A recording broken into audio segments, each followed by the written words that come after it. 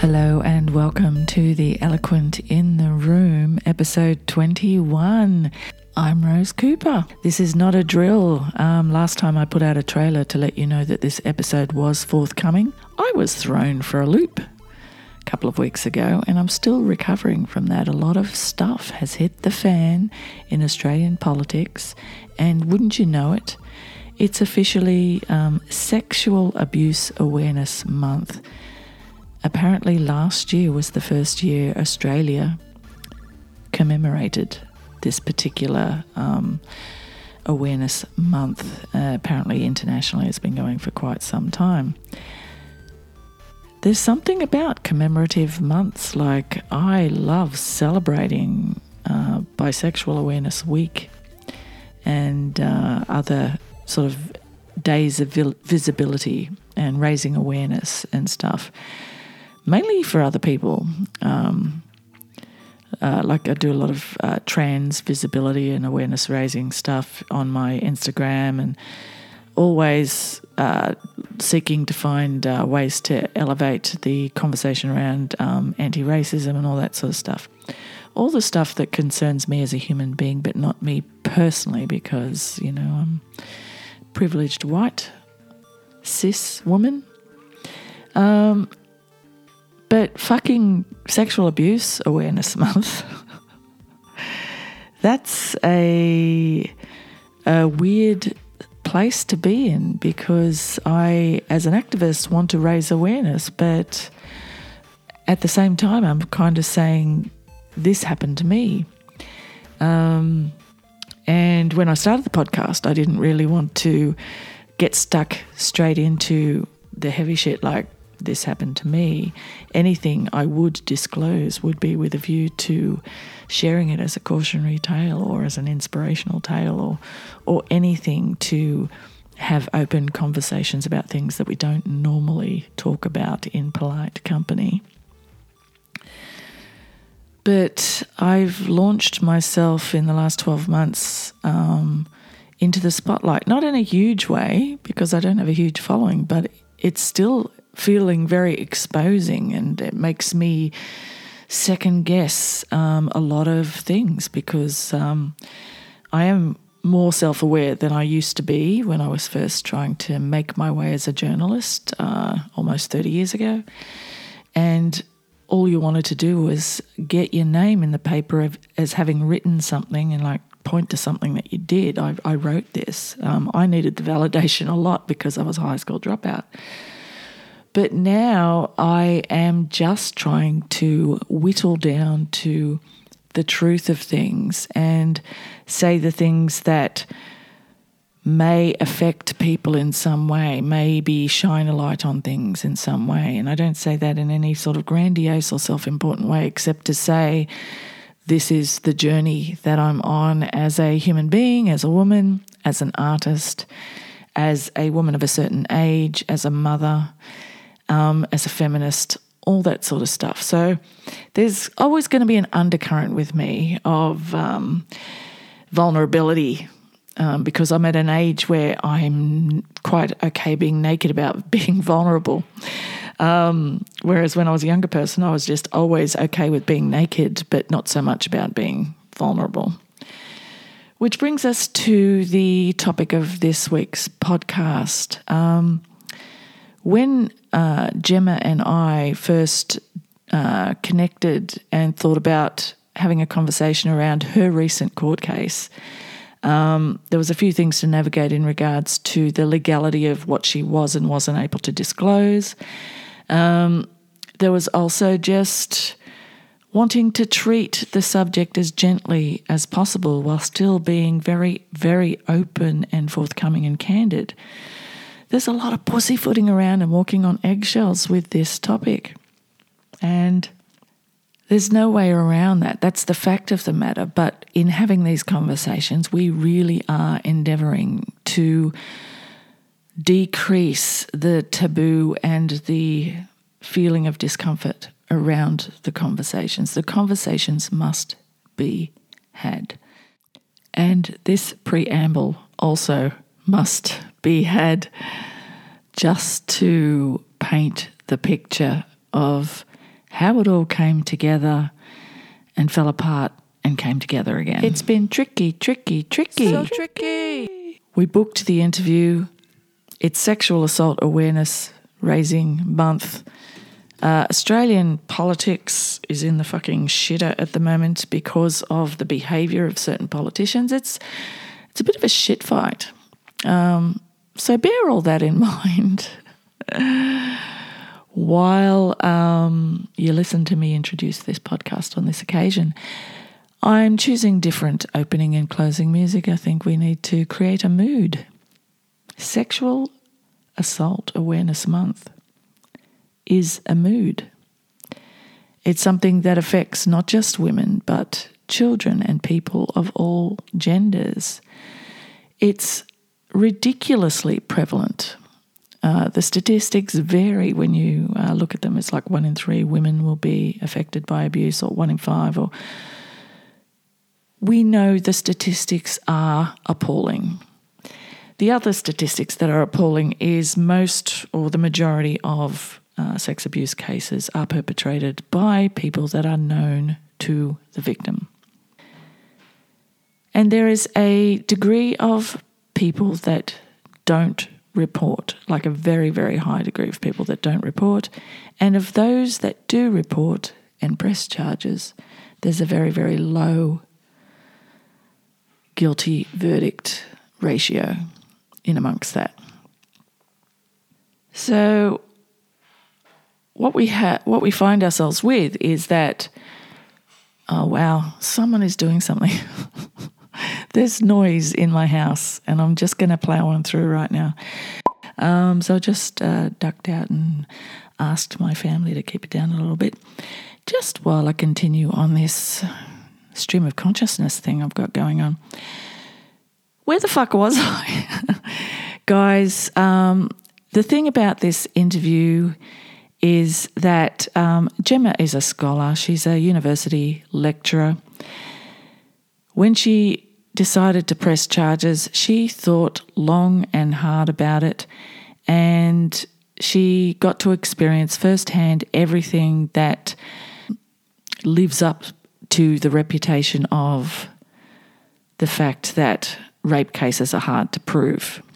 Now, I don't want to preempt it too much because she's so fucking articulate and well-versed in the legal system herself that a lot of it is just laid out in this interview. I don't have to preempt it. But what I do want to say is on the day of the recording, we had internet problems. There was a lot of freezing.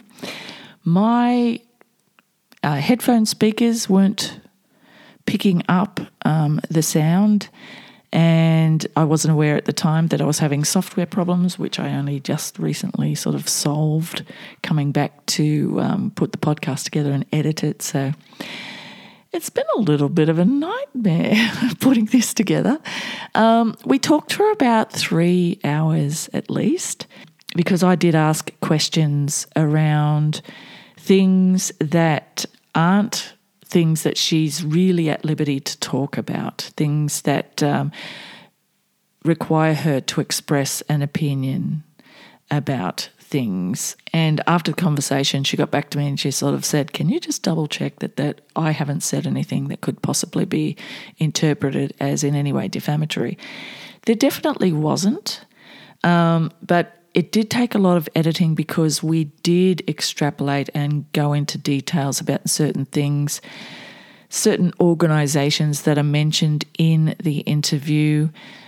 We had philosophical discussions about how the way these cases are tried and the character witnesses that are used does seem to echo and amplify the problem with the patriarchy in all of this, the propensity for people to believe abusers over victims based on the crime appearing to be out of character.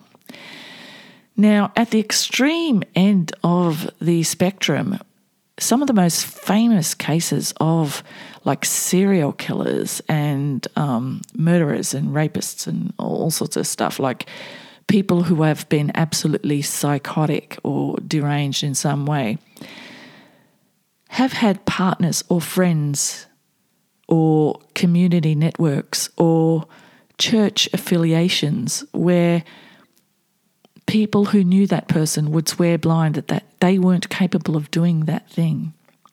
So the crux of what's wrong with our system is the fact that we use character witnesses and people and their interpretation of status and stuff. It's a very, very confusing mess, and I'm making a mess of explaining it to you. But without further ado, I will cross over to the interview. Having prepared you for the fact that it is quite heavily edited, I use my trusty sound effect to denote where it's been obviously edited, where I've taken out a bit.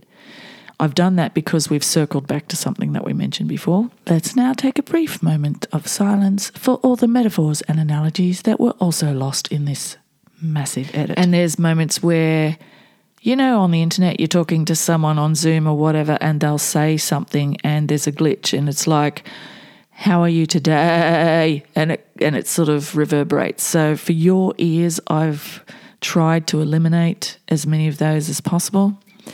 Gemma didn't have a mic, so while her audio is pretty good, the occasional word drops out. So I just want to prepare you for the fact that the facts and explanations and articulateness of Gemma's expose is absolutely fucking compelling listening, so please do stick around and have a listen. But yeah, I just felt like it was pretty darn important in this audio realm to let you know that it's a little bit dodgy, just here and there, not overall, just a little bit dodgy here and there. I don't think I'm going to wrap it up at the end, having done all this preamble.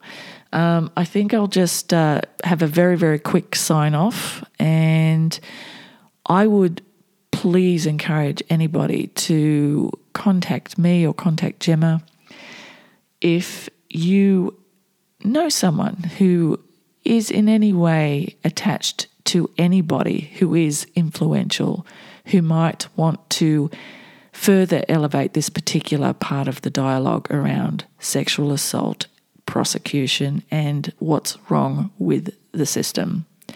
So without further ado, here's Gemma and I, kind of a third of the way through our conversation. We started out talking about consent and all that sort of stuff, so we'll go with the tinkling music as well.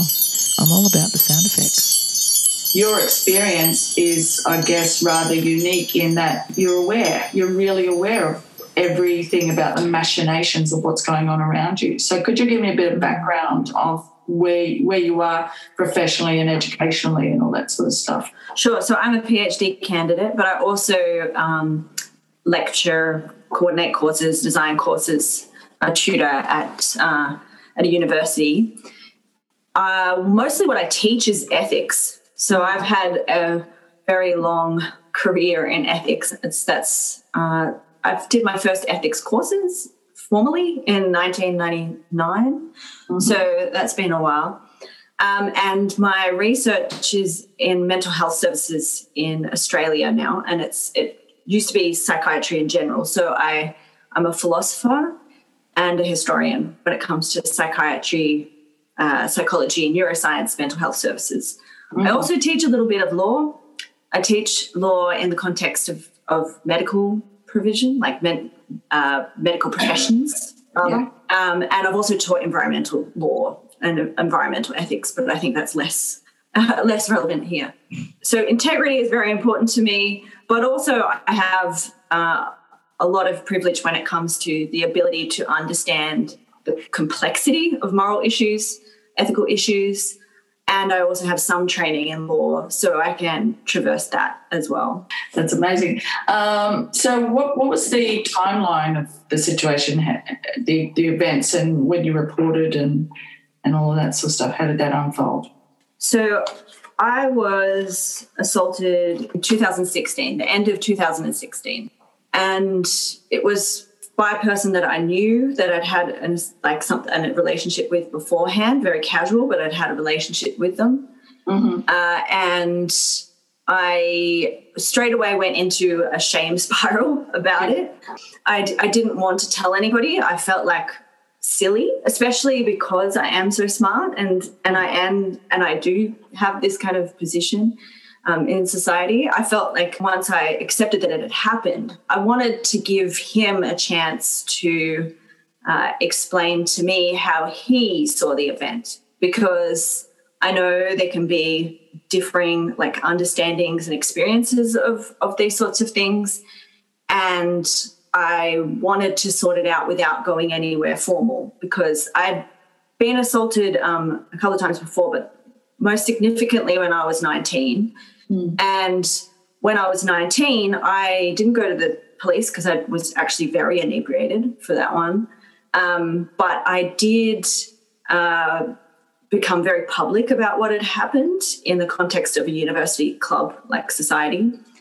And it caused a lot of fallout. So I wanted to just kind of give this person a chance to basically repair things with me directly. So in April of 2017, I confronted him. I tried to get him to talk to me a lot before that, and he kept brushing me off. And in April, I just ended up at an event with him, and I confronted him about it. And he said to me, I explained what happened, and he said, "You should have pushed me off harder."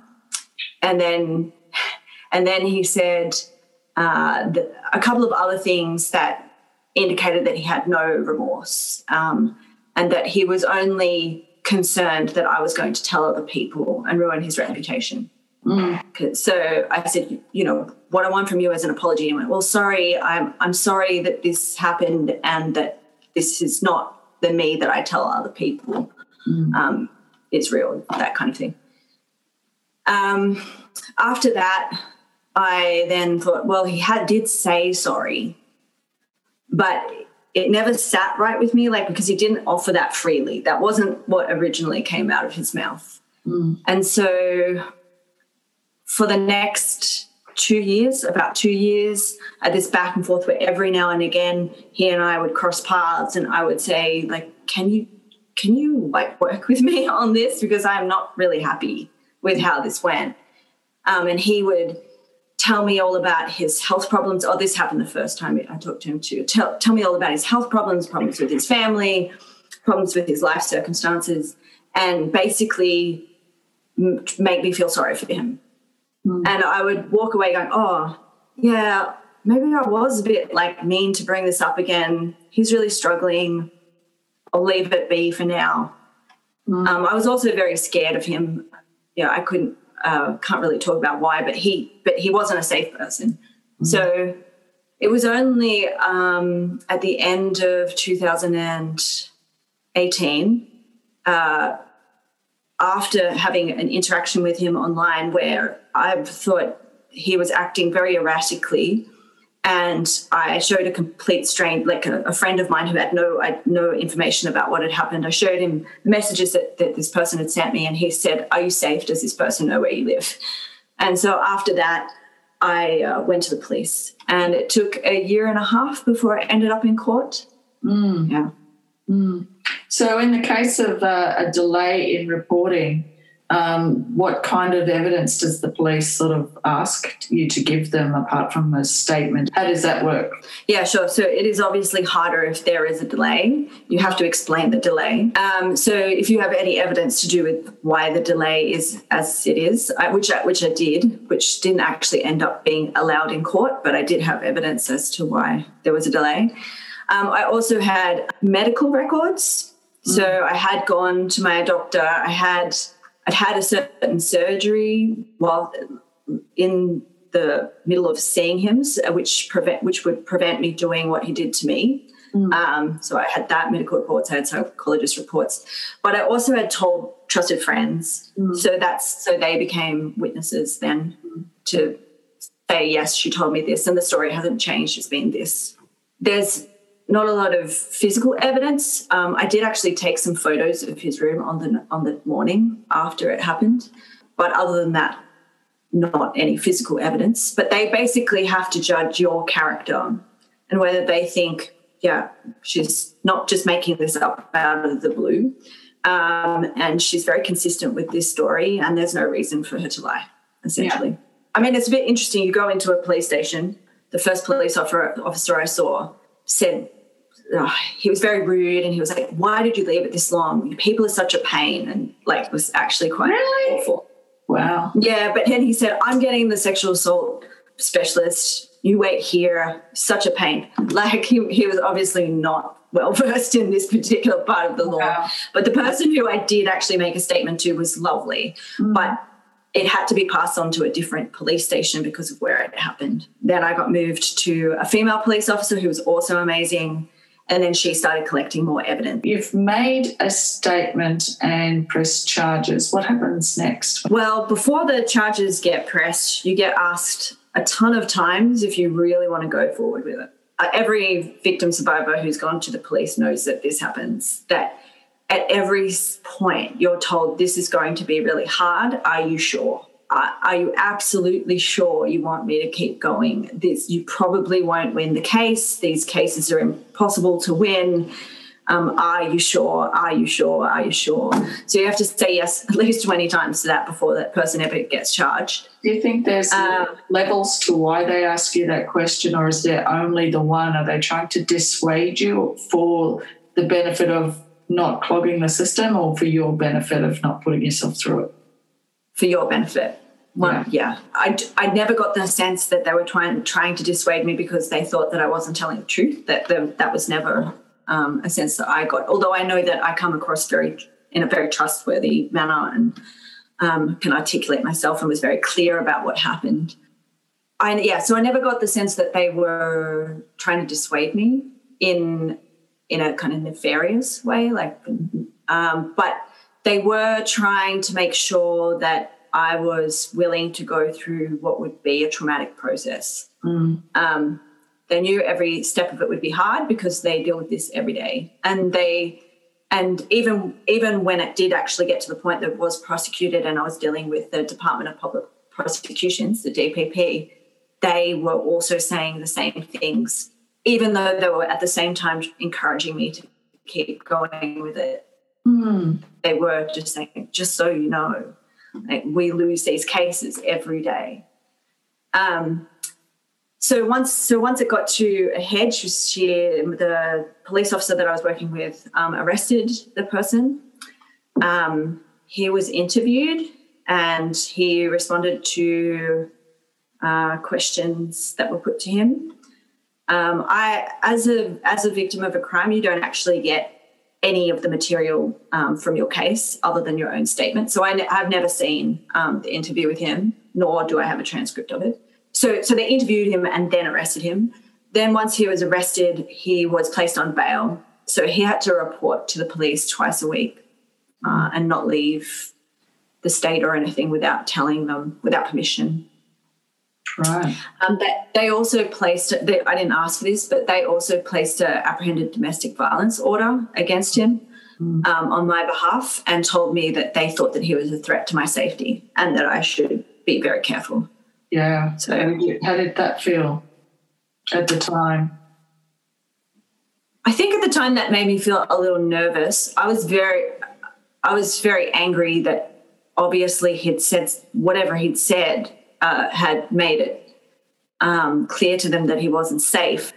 And from what I know from the court transcript now, what he did do was try and frame it as that I wasn't just a liar, but that I was in love with him and angry that he wasn't in love with me and that I slept with everybody and like all this kind of stuff. Yeah. They've probably experienced similar reactions and can tell the nuances of, people who react a certain way implies a certain level of guilt just because they're throwing it straight back to the other person rather than asking actually asking questions around or having any concern for your well-being or any of those things. Yeah, for sure. And importantly, he never ever denied that what happened. He just denied that there was a lack of consent. How do they prepare you for how things are going to play out? Well, this is where it gets like you end up in limbo. So you're told, don't talk to anybody about it other than a counsellor, of course, but don't talk to any of your friends, any of the people who are going to be character witnesses, which are, of course, my trusted friends. Wasn't allowed to talk to any of them.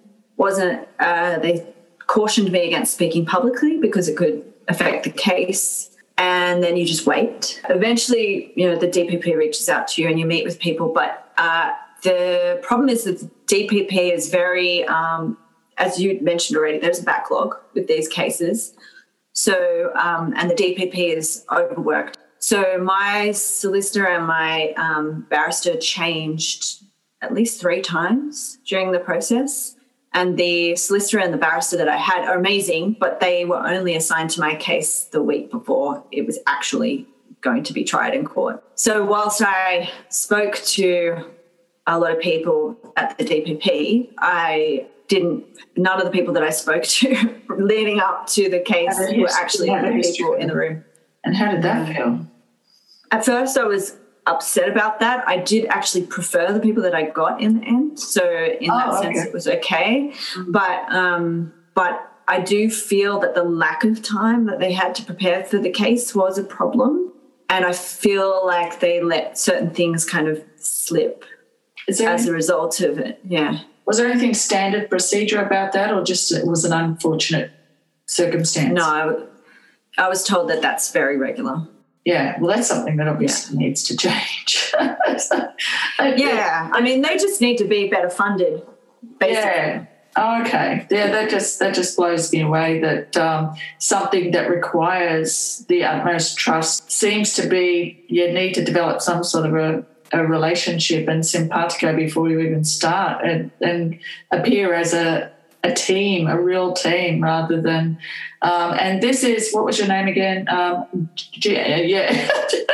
How does it So as I said, the victim is they're just a witness, like that they're called a witness. You're not actually called a victim, and you're not central to the case. Actually, you're dissuaded from being in the room. Yeah. For most of it. So you don't see any of the documents that the prosecution has, and you don't see any of the documents that the defense has. That's it.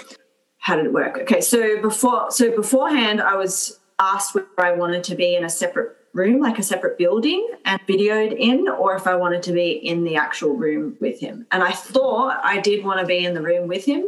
And then at the last minute I just decided, I don't know if I do want to be in the same space as him, actually. Yeah. So I did give my evidence from another space. So I went there beforehand. I was assigned someone from witness assistance. So they had talked to me. That was the same person the whole way through. So that was actually quite early in the process with the DPP. They assigned me a particular woman, and she was basically a support person for me. Yeah. And then just before the case, I was assigned one of the volunteers who do that witness assistance stuff, and she sat in the room with me during me giving my testimony. And basically you just wait. So the first day, the court case didn't actually start. The lawyers were just deciding what together, like both sides together, what would be included and what would be excluded as evidence. I think people don't realise that about court cases unless they've been through them, that a lot of things get excluded as evidence. So there's a lot that you can't talk about when you're on the stand, and it makes a big difference to how you're understood. So, for instance, I couldn't explain why I was scared of him. I just had to say I was scared. Is that kind of because it is, but in the eyes of the law it's not relevant to the events that they're talking about? So each part of your relationship is given a separate allocation for admissible evidence. I'm trying to sort of wrap my brain about how you're not allowed to characterise things. Kind of stuff. You can only just state the facts. Yeah, exactly. And vice versa, right? So, for instance, I was going to say, I can imagine that would, particularly in regards to things that you felt in your heart and mind, people needed to know about how you felt or about the thing. How were you able to keep that in check while you were going through it, or were you able to keep it in check, dealing with your emotions in that moment? I was able to keep it in check, but I can understand why you wouldn't be able to. Like when I was being cross-examined, that me being scared thing came up, and his barrister pushed me on that and said, but why? Like, here he is, he's sick. He presented himself as ill. Anyway, very Harvey Weinstein kind of decision there. But anyway, he, why were you scared of him?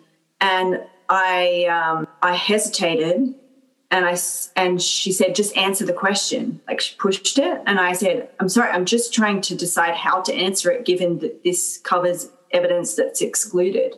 And then she cut me off and said very quickly and said, just answer the question. And I said, actually, you have to give me a moment to think about it. And then I just sat there for a moment, even though I knew how I was going to answer at that point. I think she wasn't pushing me on why I was scared. She was pushing me on why I didn't leave on that evening, because I was scared of him. Yeah. And isn't that kind of supposedly badgering the witness? Isn't someone supposed to intervene if someone's actually pressuring you to answer in a timely manner when you deserve to take as much time as you want? I would say so, except that I did speak up for myself. Oh, good. Yeah. So, yeah. They didn't have a chance. Although it goes back to objection, you're like, I got this. Yeah, I did get asked to not speak over the top of her at one point. And that was quite fun. I did apologise to the judge. The actually giving evidence is quite, I found it quite okay. It's embarrassing, like to know that there are a lot of strangers sitting in this room just listening to quite graphic details of your sex life is not pleasant. I'm a pretty private person when it comes to those things too, so it felt very uncomfortable. I did notice I was kind of laughing at a couple of things, just nervously. Yeah, I get that. But for the most part, that was fine. You're just going through, your statements essentially. The cross-examination was what I was warned about. That was where I was told, this is going to be horrible. This is always horrible. She's not going to be nice to you. Just kind of steel yourself for a long ride, essentially. I was told that mostly they take a couple of days of cross-examination. They try and grind you down. In my case, it only lasted an hour and a half, and it was that quick because basically I'm a trained philosopher, and the only thing that can come against a lawyer is a trained philosopher. We're both as good at argument as each other. So essentially everything she put to me, which was all just fabricated stuff, it was really graphic, gratuitous fake stuff. Yeah, it was a story of a romance that didn't happen. And every time she suggested something, I was like, no, and here's why. That's just nonsensical. And she just finished very abruptly and then got off the stand. I think maybe the longer I was on the stand, the less she seemed like she was presenting anything believable. Yeah. So afterwards, the DPP, the police officer and the witness assistants, all of them said that was very unusual, and it was because you were good. Basically, she just wanted to get you off the stand. So at least I know in that sense that there's nothing more that I could have personally done. And then there's another examination if your barrister wants to ask you something else, which is usually just clarificatory. And then that's done. And then there's a few days of your witnesses, a few days of his defence. One of the problems is that the defence doesn't actually have to give the prosecution any of their information before court, but the prosecution has to give the defence everything. So they have full knowledge of what you're going to present. You have no knowledge of what they're going to. So you can't prepare for it. So what's the rationale or the reason for that, if there is one? That seems really arbitrary. I think that is one of the most problematic parts of the criminal justice system as we have it now. And I don't know why that's originally in place. I don't. Like, I understand, for instance, some of the exclusion of evidence. For instance, one of the things that was excluded from evidence was my psychologist reports, but also his. And one of the reasons that is the case is that sexual assault is the only type of criminal case, actually the only type of court case, that evidence of that sort is excluded. They cannot request your medical reports unless you offer them. And the defense cannot actually request them. They're private. And in no other criminal case is that the case. A judge can request them and you have to give them to the judge in every other kind of case. And the reason that is because that people fought for it. Essentially, you would have seen with the Christian Porter stuff, if someone has any kind of mental distress or illness, it can be totally used against them in a court of law, even if that mental distress is caused by the actual event. Yeah. So all of it was excluded almost on kind of ideological grounds, and even though in my case it would have actually been helpful.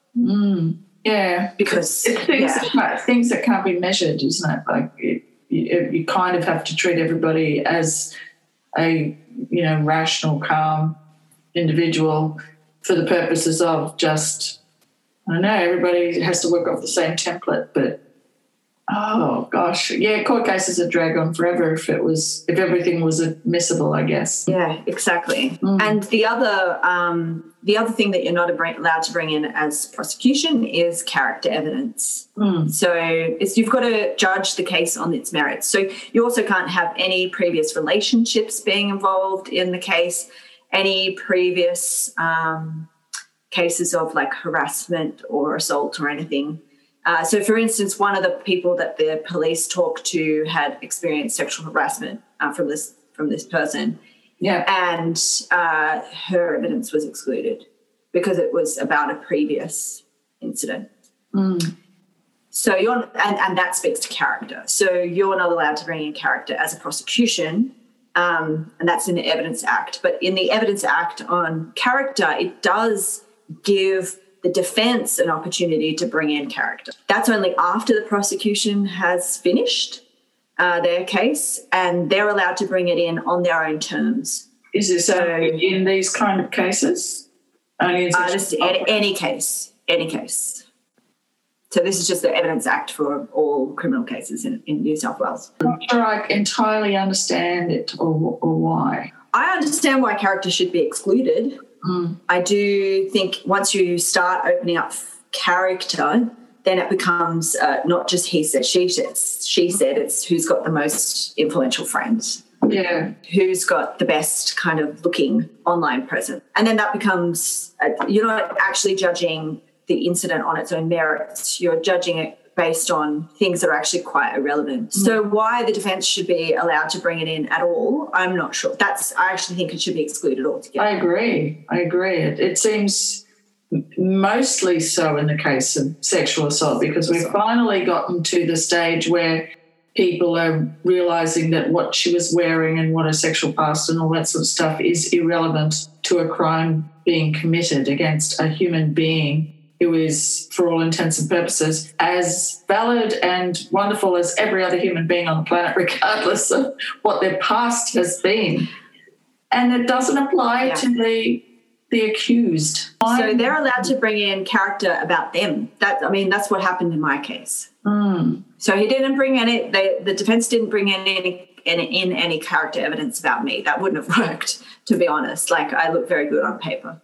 Yeah. So they brought in character evidence about him. Now, he doesn't actually look good on paper, but they can do it on their own terms. So, for instance, they didn't bring in anything to do with his social media. One look at his social media and you would decide that this person is a problematic person. So they didn't bring in that. What they had instead was that they had character witnesses, and they had character witnesses that knew a certain amount of information about the case, and they knew that we didn't have character witnesses the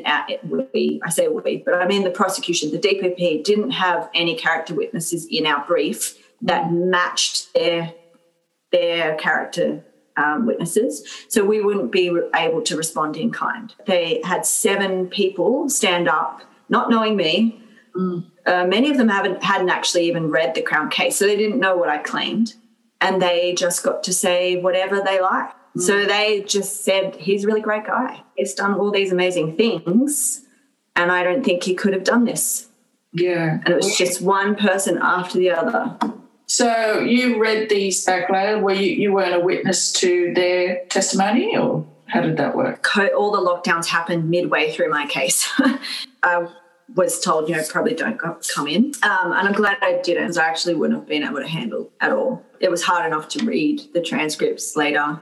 What kinds of testimonies were they, and based on questions about what to do with any part of his character? Or after reading it, did you wonder if it was even relevant? I didn't think any of it was relevant. Yeah. So they basically asked each witness what their occupation was, which I'd not been allowed to be asked. The defence was. So actually the person who assaulted me was allowed to talk about his occupation, but I was not. They had found people who had occupations that sounded good.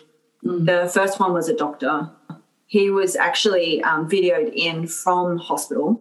And so he was, I don't know if he was in scrubs or what, but he was actually in a hospital setting about to do something with surgery. And he was asked, do you know this person? Have you read the Crown case? No, I haven't.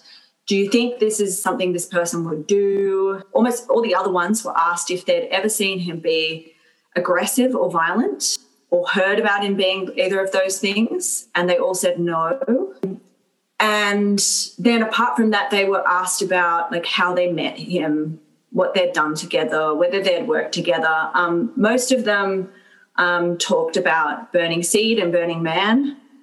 And one went on at length about the Burning Man principles and how the 11th principle of Burning Man is consent, and that this person had been really involved in conversations about consent, and so there's absolutely no way that he could have done that. The doctor was asked his ability to handle alcohol, which I think was a totally inappropriate question, given it was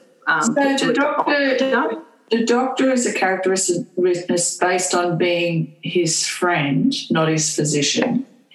And what I don't understand is why they ask a question that calls for him to speculate. I've watched enough law shows on TV that you dismiss speculation because it's an opinion. It's not anything to do with facts. That's it was all speculation on all of their parts, right? It wasn't checked because it was character evidence of character. It's just, do you think this is a good guy? There was one person who was very adamant that he had never seen this person act badly towards any women. It was one of the only ones that my barristers were really able to cross-examine with any kind of depth. But my barrister asked him if he'd ever seen him have sex with women. And then he said, yes, we've had group sex together, which I don't like. How irrelevant is that? And what? Yeah. Another one of the character witnesses, which I didn't think was very useful one, she was the only person who was not involved in Burning Seed or Burning Man, was actually someone who'd also had a previous relationship with him as well. But it was just irrelevant. Like, I wasn't allowed to bring in my ex that thinks I'm a great person. I actually wasn't allowed to bring in the many people who don't think the person who assaulted me is a great person. It was very one-sided, and the DPP said they'd never seen anyone bring in that many character witnesses, that it was relentless is the word that they used. They said the only other time they'd seen that, and it was always restricted to just 2 people, was for police officers who've been accused of stuff. And there's a lot of that as well. Yeah, and you can see that, you get other police officers to say, no, he's a very, upstanding police officer. They said most people don't use character witnesses because people will get on the stand and then feel all of a sudden that they can't, lie or whatever. Yeah, they said to have that many people just kind of unabashedly claiming that he was this brilliant, amazing, community-minded, not in any way aggressive or violent person. Just from reading what he said to the police, he is an aggressive person. That's not in question. When the jury is making their decision, they were instructed by the judge that they did have to include those testimonies in their decision. So how much of the his defence was answering questions about the event itself? Very little. It was mostly about his health issues, his family issues, his community involvement, and that was it. So he wasn't actually called to give any evidence or tell any story around whether it could or couldn't have happened. No, he still was. It just wasn't the main part of what he was being asked to do. My barrister obviously did his job, did question him. And actually, it took me a long time to read his testimony because I just felt like it would make me feel uncomfortable. But when I read it a few weeks ago, my barrister did get him to the point where he said that he had lied to both me and the police in different contexts. And so I think if the case had finished after that, before the character witnesses, I would have had an excellent opportunity at winning it. But, reasonable doubt, that's a fairly low bar. And you only need, a few people to get up and go, no, he's such a great guy. Like how long did it take for between the court case starting and to look at finding a verdict? 2 weeks. They did ask me if I wanted to be there, but I would have had to travel in for it. And I'm really glad that I said no, I don't want to be there because I broke down. So I'm very glad that I did not have to do that in front of people. On one hand. On the other hand, I do wish the jury had seen that they'd made this decision and that it affected somebody like very deeply. On the other hand, I was a total mess. So I'm glad I was at home. Yeah. So when the verdict is rendered, is there someone, like whether it's the presiding judge or whatever, that actually says anything to tie up the loose ends or to tell that the jury, just say anything, whether it's to you or to the defendant or anything in regards to the way the situation came about, or it seems like there should be some sort of philosophical moment when something like that happens and then comes to a close. I obviously watch too much TV, but it's like it just seems like no. It's over. What kind of debrief do you get to have and all that sort of stuff? None if it's a jury case. So if it's a judge only case, they do have to give an explanation for their decision, so you get that at least. Juries don't have to, so you get nothing. It just ends. Yeah. Obviously my barrister called me, so I got to speak to my barrister and my solicitor, and they were also upset. I've since talked to my barrister quite a number of times and my solicitor, and they're both really amazing people. They just get not guilty verdicts every day. The last time I talked to my barrister, he said he'd had 2 in the morning and we were speaking around lunchtime. And he just said, this is just every day. And he said, this is because the law is broken. It is not because we're not good at our jobs. Yeah. It is because there's just no way to win this. Everybody deserves a defense. Yeah. But my solicitor and my barrister encouraged me to be involved in advocacy, as did witness assistants. Witness assistants called me, and they had a long conversation with me.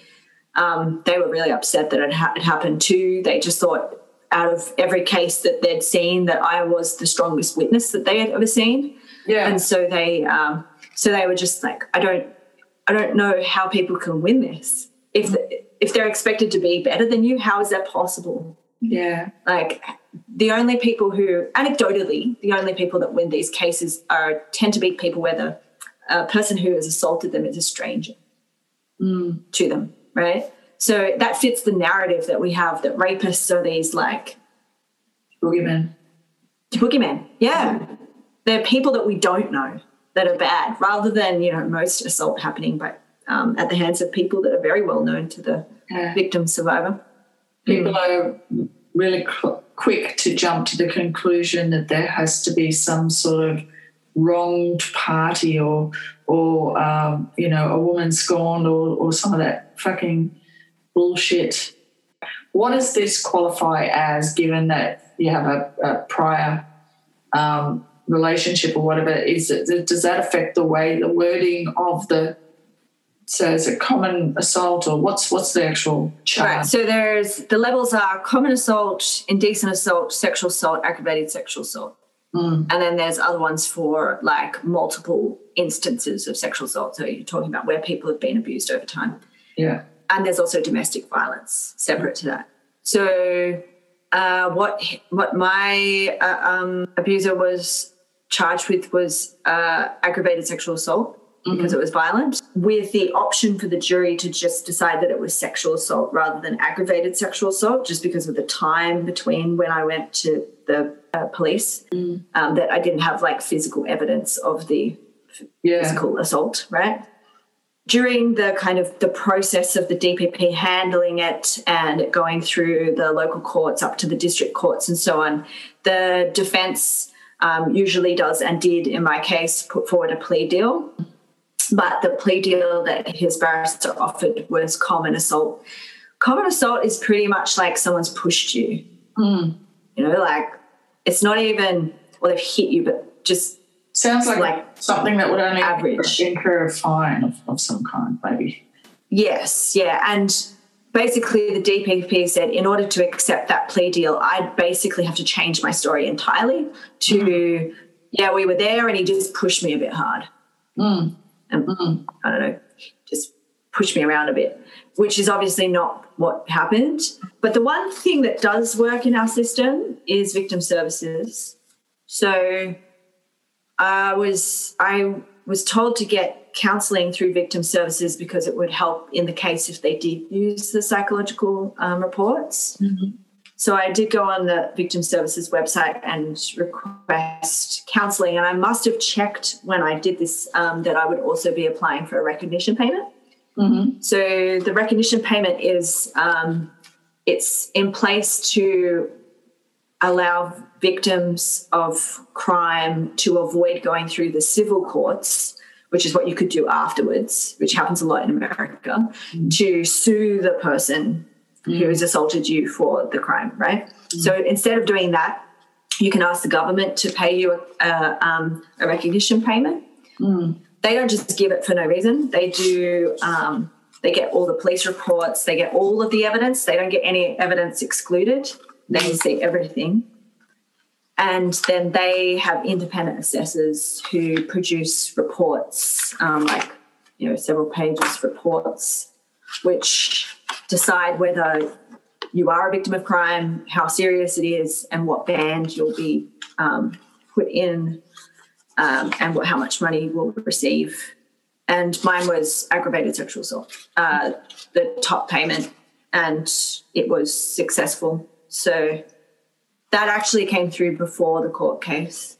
So you can't use compensation by a whole different department. So, well, the taxpayer paid for his crime. Yeah. He didn't pay for his crime, but the taxpayer did. That seems to be the ultimate patriarchal enabling insult in my mind, just hearing that the public paid for his crime. So the recognition there is that you have suffered and that the experience that you had is real. But because the jury found otherwise, that doesn't mean you weren't telling the truth. It's kind of a dichotomy. It is. And one of the problems that I think is inherent in the system is that character evidence stuff that I was talking about. If you have a prior record, like if you've assaulted someone before, you actually can't bring in character evidence. It's only for people who don't have prior records. But if he's never going to get a record, then he can keep doing that. every time. And it's just a clean slate every time. And this report, which, victim services, I mean, it's quite, right? So it is legitimizing to read that someone has decided that, that I am the victim of an act of violence and that, that resulted in physical and psychological harm, etc. It's done on the balance of probabilities, and you can't bring this report in as evidence in your court case. I don't want to bring you down or trigger you in any way, but it's so heartbreaking to hear it, to hear that is the state of, it's like parallel universes that don't make any sense. I think the victim services stuff is essentially people within the system who've seen this happen to victims over and over again, trying to find a way to get around the system so that they can support the victims in some way. I know a little bit of the history behind it, and it was after a particularly landmark case where someone had sued the government for compensation. And one of the reasons the recognition payments exist is to avoid court cases. You have to go through a court case in order to get compensation, that you just get compensation through this process. But also after my court case, the processes around this changed, and now the victim has to collate all of the information themselves and send it to victim services in a particular format, which I think is crap. I mean, that's the last thing you want to do. And also you don't have access to it as the victim. You simply don't. So I guess you have to wait until after the court case, and then you have to, after the court case, just say you've got not guilty like me and you're a mess. Then you're meant to look over all your documents and ask someone else to believe you. Please believe me. Like, at least in my case, I didn't feel like I was ever asking that. Yeah. I sort of applied by accident. That sounds silly, but I did. So had you not been compensated, you would have incurred court costs and barrister costs and all that sort of, no? No. So the DPP, you're just a witness. So it's actually the government taking him to court, and you don't have to pay anything. Okay. In that regard, that's good. Some people end up, especially in domestic violence cases, they do end up taking it to court by themselves without the DPP. And those are, it's hard to know how successful that is. Yeah, it's kind of better if the government's charging you with a criminal act, right? So that's... Yeah, it's an independent opinion that something has taken place. The only thing they asked the judge was, midway through their deliberations, they asked if they could believe what he said to the police officer when he was arrested, rather than any of the number of things that he said which contradicted that afterwards. Which I mean, just that question annoys me. Like, so you recognise that he's a liar. You've recognised that he's a liar, and not one. This court case isn't about me. All of a sudden, it's about feeling sorry for this guy to begin with. I mean, I remember actually the day of the verdict, my barrister said what the verdict was, and I said, "Oh, that's so disappointing." And then he started talking, and then I said something, and then I went, "Oh my God, he can just do it to somebody else." And then I just broke down. I was like, "He can just do it to somebody else. He's going to do it to somebody else." I was like, that's so horrible. And they're going to get exactly the same thing if they bring it to court, because he knows now how to do it. One of my main motivations for going to court was actually to be able to speak about it publicly. I don't know what's possible in terms of changing the law. There have been some reforms to sexual assault cases and the way in which they're conducted since my court case, and they all look very positive. I think the criminal justice system needs to overhaul in regards to sexual assault, because beyond reasonable doubt for a crime that's so utterly private is, it's just not realistic. And but you also have to retain a system in which a person is allowed a defense. The burden of proof should actually run both directions. That you should actually the defense should also have to show why you would lie, why you would put yourself through this awful, long, torturous, a re-traumatizing experience for nothing. Like, why would you do that? But I think that change is a long way off. So my much more doable change is to prevent anything to do with character evidence coming into these cases, right? That's what I want to see changed. I don't want anyone else to have a not guilty because a whole bunch of people stood up and said that their rapist was a good guy. Like, I think that's just, no part of that it produces justice. So that is an aim, but that, again, I need to work with people on that, and I've only just recently, as you said, gotten the opportunity to speak publicly about it.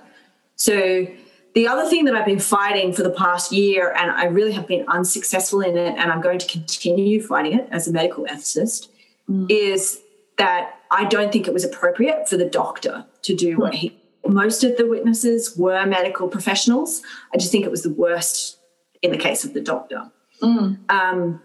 And I don't think medical professionals at all should be giving character evidence in which they state their occupation. Their occupation should not come into it ever, unless they are giving expert testimony, which there are like codes of conduct around. Why on earth should it matter what a medical professional thinks their friend is like?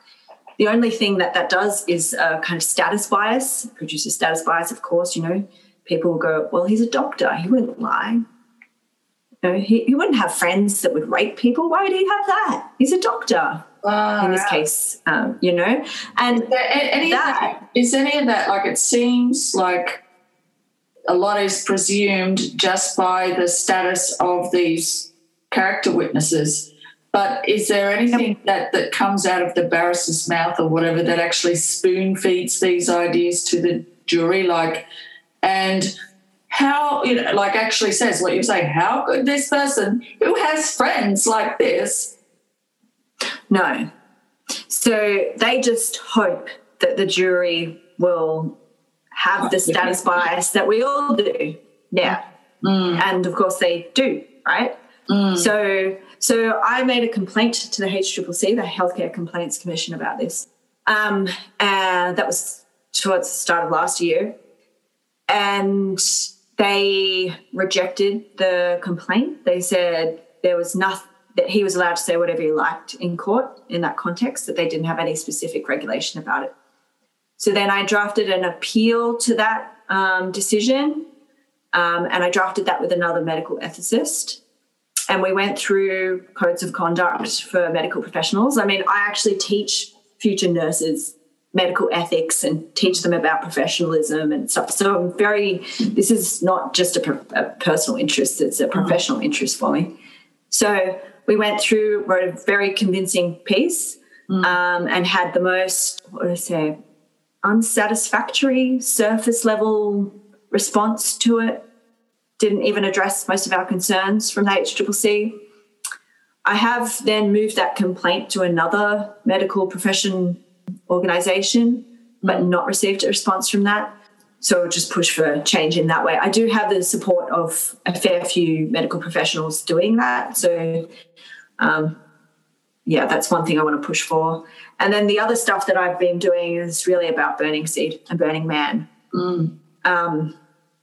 because I thought it was an inappropriate use of their organisation in a court setting, because it was basically he's involved with Burning Seed and Burning Man, therefore he didn't rape. That was the argument put. And to most of the jurors and to my barrister and solicitor, they didn't really know what Burning Seed or Burning Man was. So what the person was saying, the people were saying about it, it's this amazing community and blah, blah, blah, it's so progressive.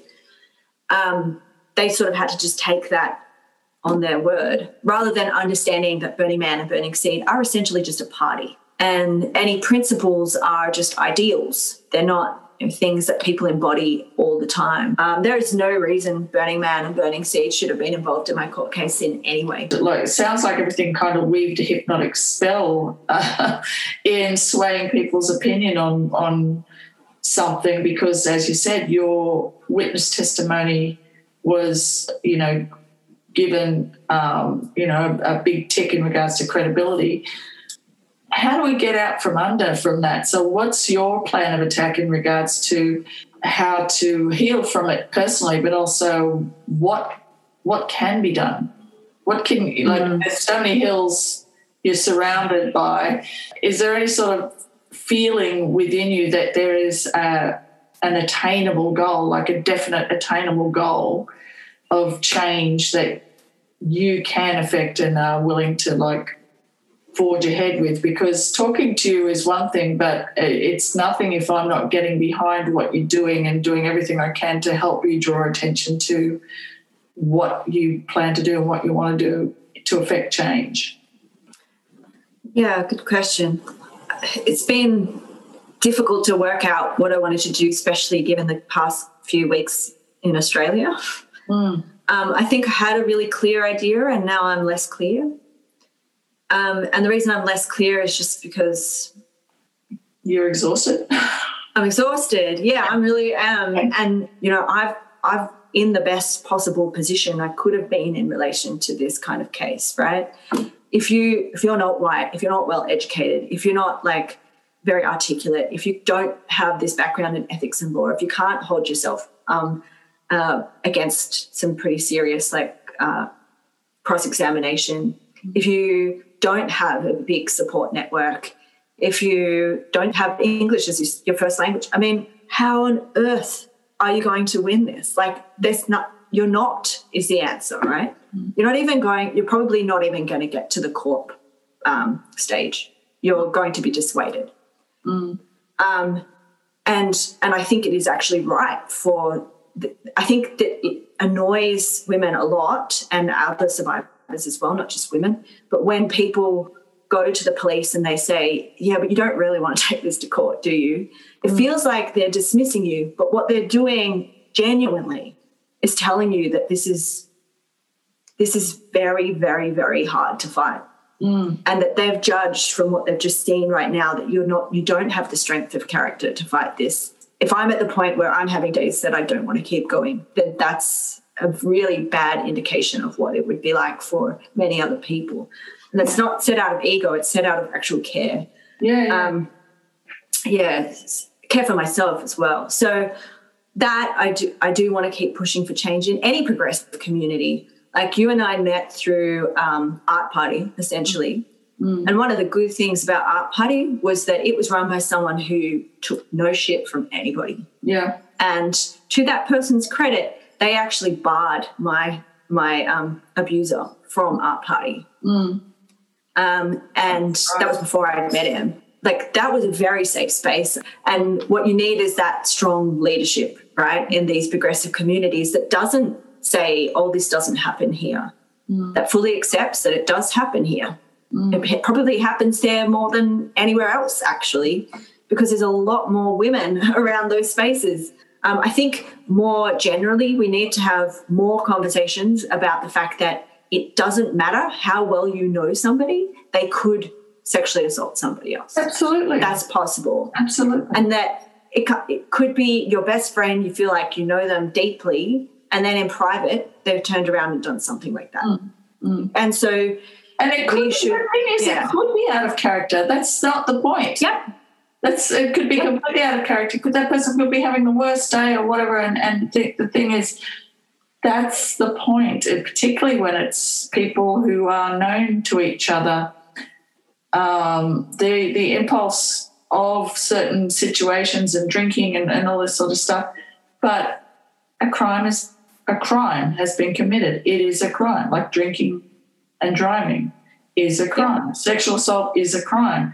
And whether it was accident or your worst day and you never do it again, it's a crime. And that, like you say, it's all about the punishment is going to be stronger or more lenient based on the person's character and their prior history of whatever. If they are a genuinely good person, everyone deserves redemption.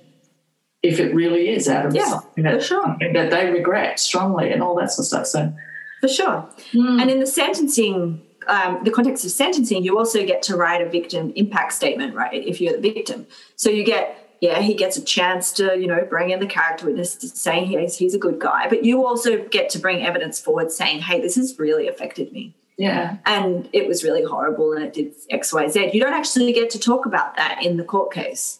So you don't get to talk about the impact on you in any way, really. So so it's a much more appropriate place for that to happen. In the context of deciding whether someone's guilty or not is unbelievably irrelevant, like just deeply. And I think that if anybody gets asked to go to court in that context, they should be asking, is this for sentencing or is this to decide if you're guilty or not? And if it's the latter, don't do it. Like, just don't do it. Even if it's someone so important to you, don't do it. And it doesn't matter if you think that they're really progressive or they care about consent or whatever. Like, don't do it. Say, I'll do it for sentencing if you're found guilty. And then the other thing, and I'm not sure, this is like a bit too diffuse to kind of say that it's a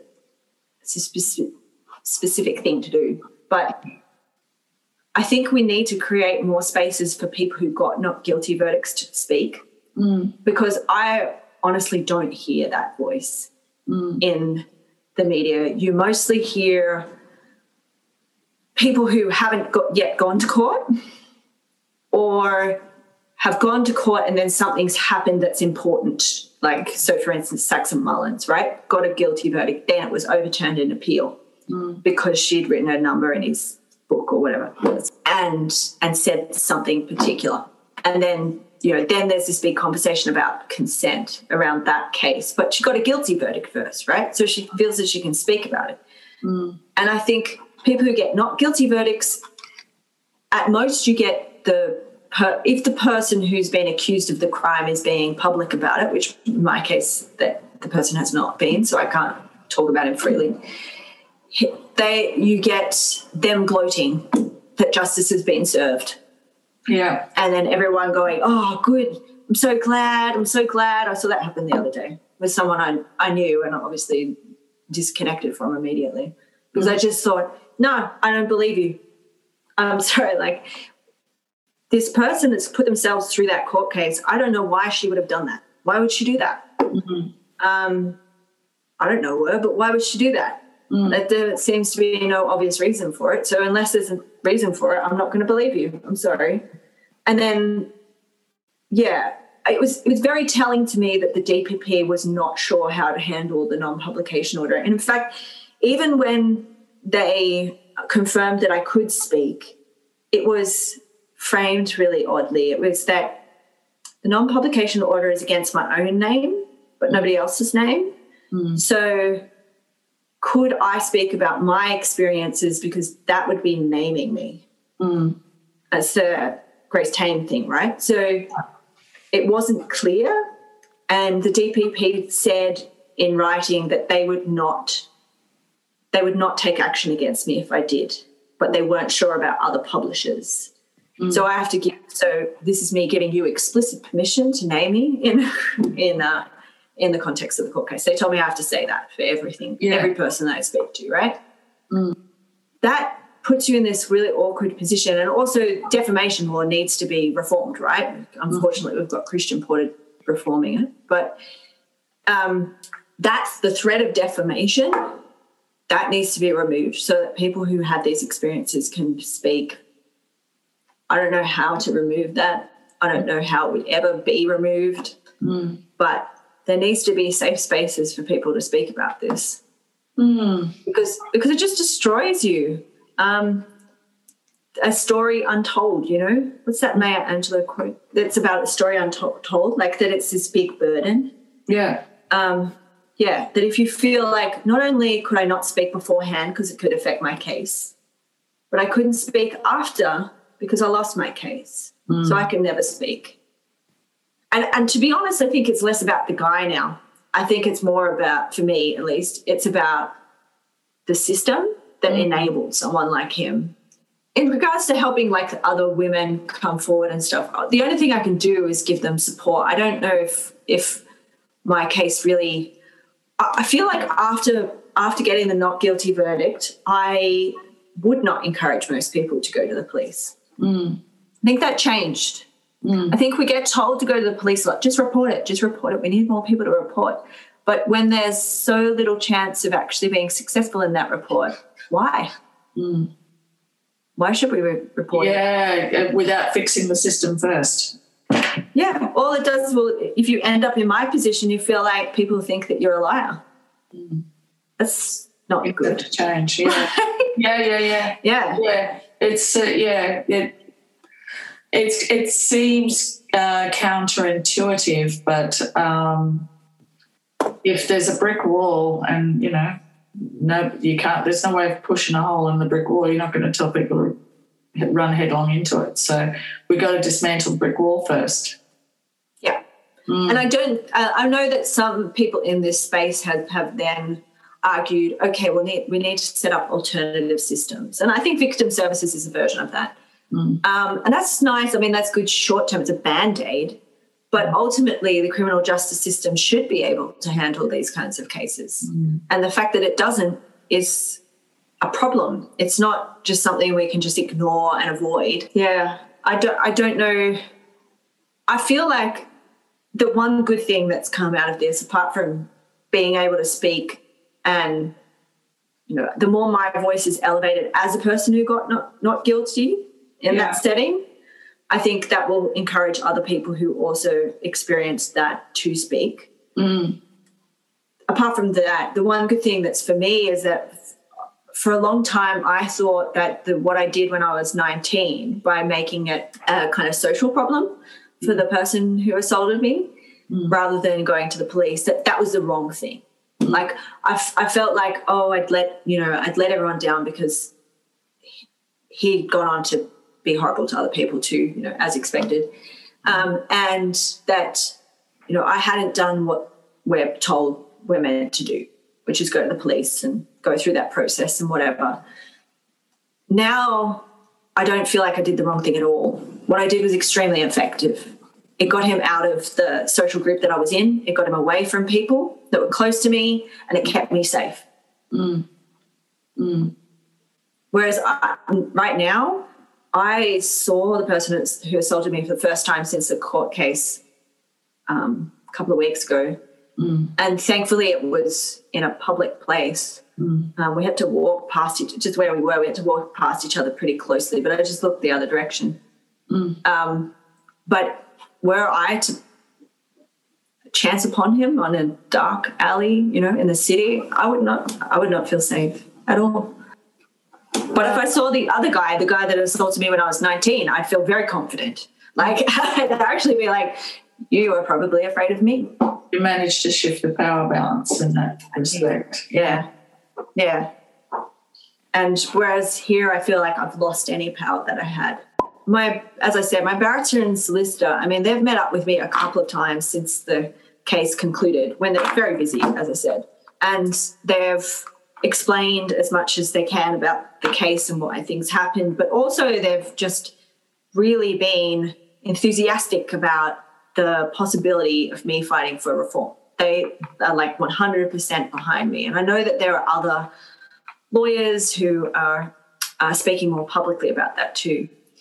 But they can't, if they weren't there, I mean, who would be fighting any of the cases?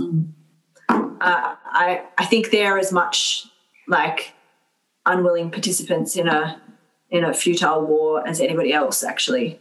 Yeah. I wish that that the police get better at explaining why they're asking difficult questions, why they're putting you on the spot immediately, why they're discouraging you. Because it was explained to me because I asked, because they didn't let that kind of stuff just sit. I'm like, why are you being so direct with me? What's that about? Like, I just asked about it.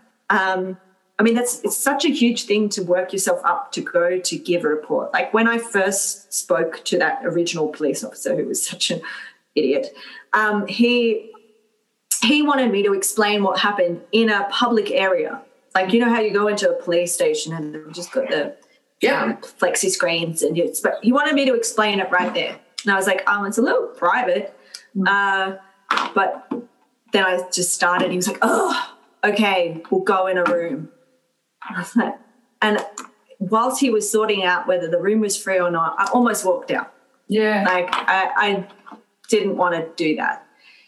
And I feel like from what I've seen in terms of just, kind of conversations on Facebook, not just my personal ones, but on different groups and things, that a lot of survivors or victims feel very disempowered by the police. If they're not well versed in people skills and empathy and all that sort of stuff, that part of the system's broken before you even get into the system being broken. It's none of it seems to make any sense. But and it gets worse when the police station you're going to doesn't have a specific sexual assault person, right?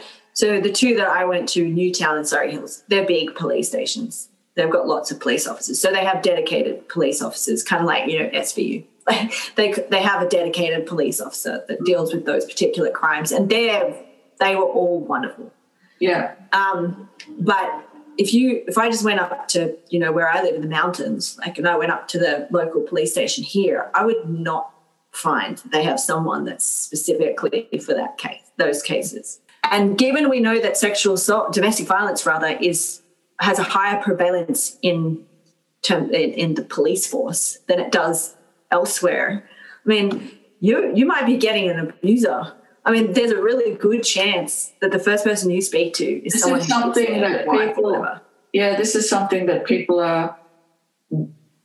I don't know if I've just been living in a hole, or it is something that people are generally speaking up about a lot more ever since the conversation about defunding the police and all this sort of stuff sort of came about. Seemed to be at the same time as people were saying police are amongst the higher end of perpetrators of domestic violence and sexual assault and stuff. So it's not an easy job by any stretch of the imagination, and I have a lot of gratitude and sympathy for people who go into these kind of occupations. But for every person that goes into any vocation, not being vocational about it, there's so much damage in that. There's nurses. I've been bullied by nurses in hospitals and stuff, and others are angels walking on the earth. So yeah, exactly. Well, I just admire your courage from the get-go, just in doing the thing, doing the hard thing. At first trying to confront your abuser in the first place to try and get them to face up to what had happened and admit to you that they crossed the line and stuff. So it seems to me like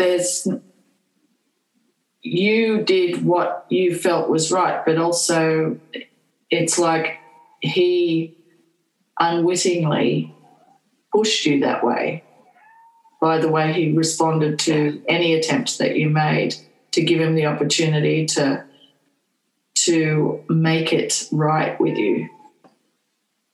One of the things that came up in court was that he was a member of what he was calling, his barrister were calling an accountability group, that he was talking it through with some female friends and that they were holding him to account and stuff. And that's all nice, but firstly, why would you be in an accountability group if you didn't think you committed a crime? But secondly, why was I not ever approached?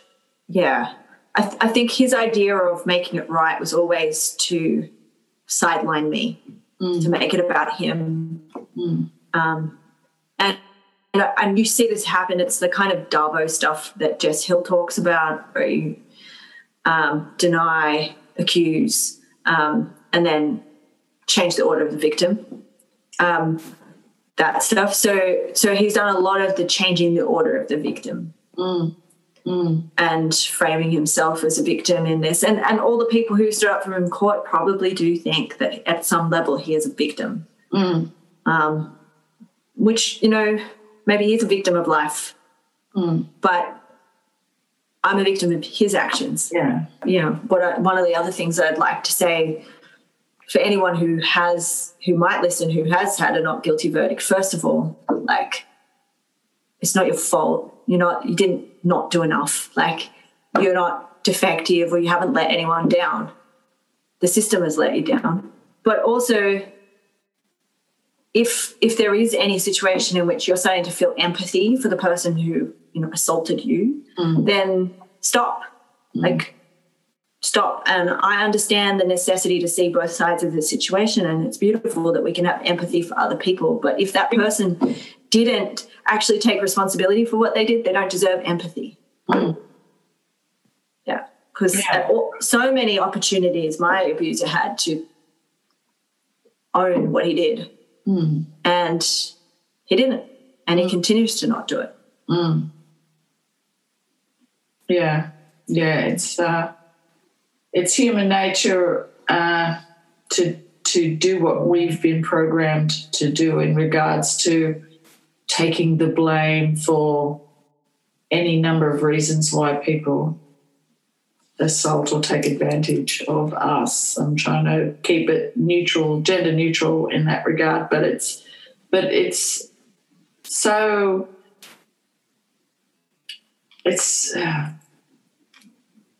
it feels like we're being gagged from the obvious. Like, we can't state the obvious because it's so obvious. It's, you know, it's scary. It's scary, the fact that, you know, everything seems to point to the fact that not only is the system broken, the reason why it's broken, and it's because we as a society have all bought into the reasons why it's broken, and that's why you're now saying don't feel empathy. You feel like anybody on the face of it would think, well, why would they feel empathy? It's because we've been trained, we've been programmed to have empathy for people who do things that are out of character for them for whatever reason or whatever, but there's still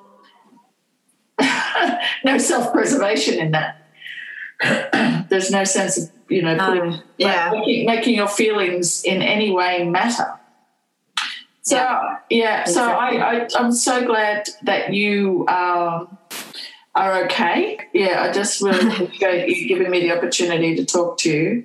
And no, thank you. I'll do whatever I can to get some more attention to the things that we don't know enough about, the things that we don't understand about the system. It's not good enough to say things don't result in a conviction and just give statistics. We have to talk about why. Why? Yeah. Yeah. Everything's about why. Yeah. It is. All right. Well, have a lovely evening. Yeah, you too. Thanks again. So that's how that went. You may notice that there was a little bit of laughter escaping from my lips several times during the interview. That's incredulity.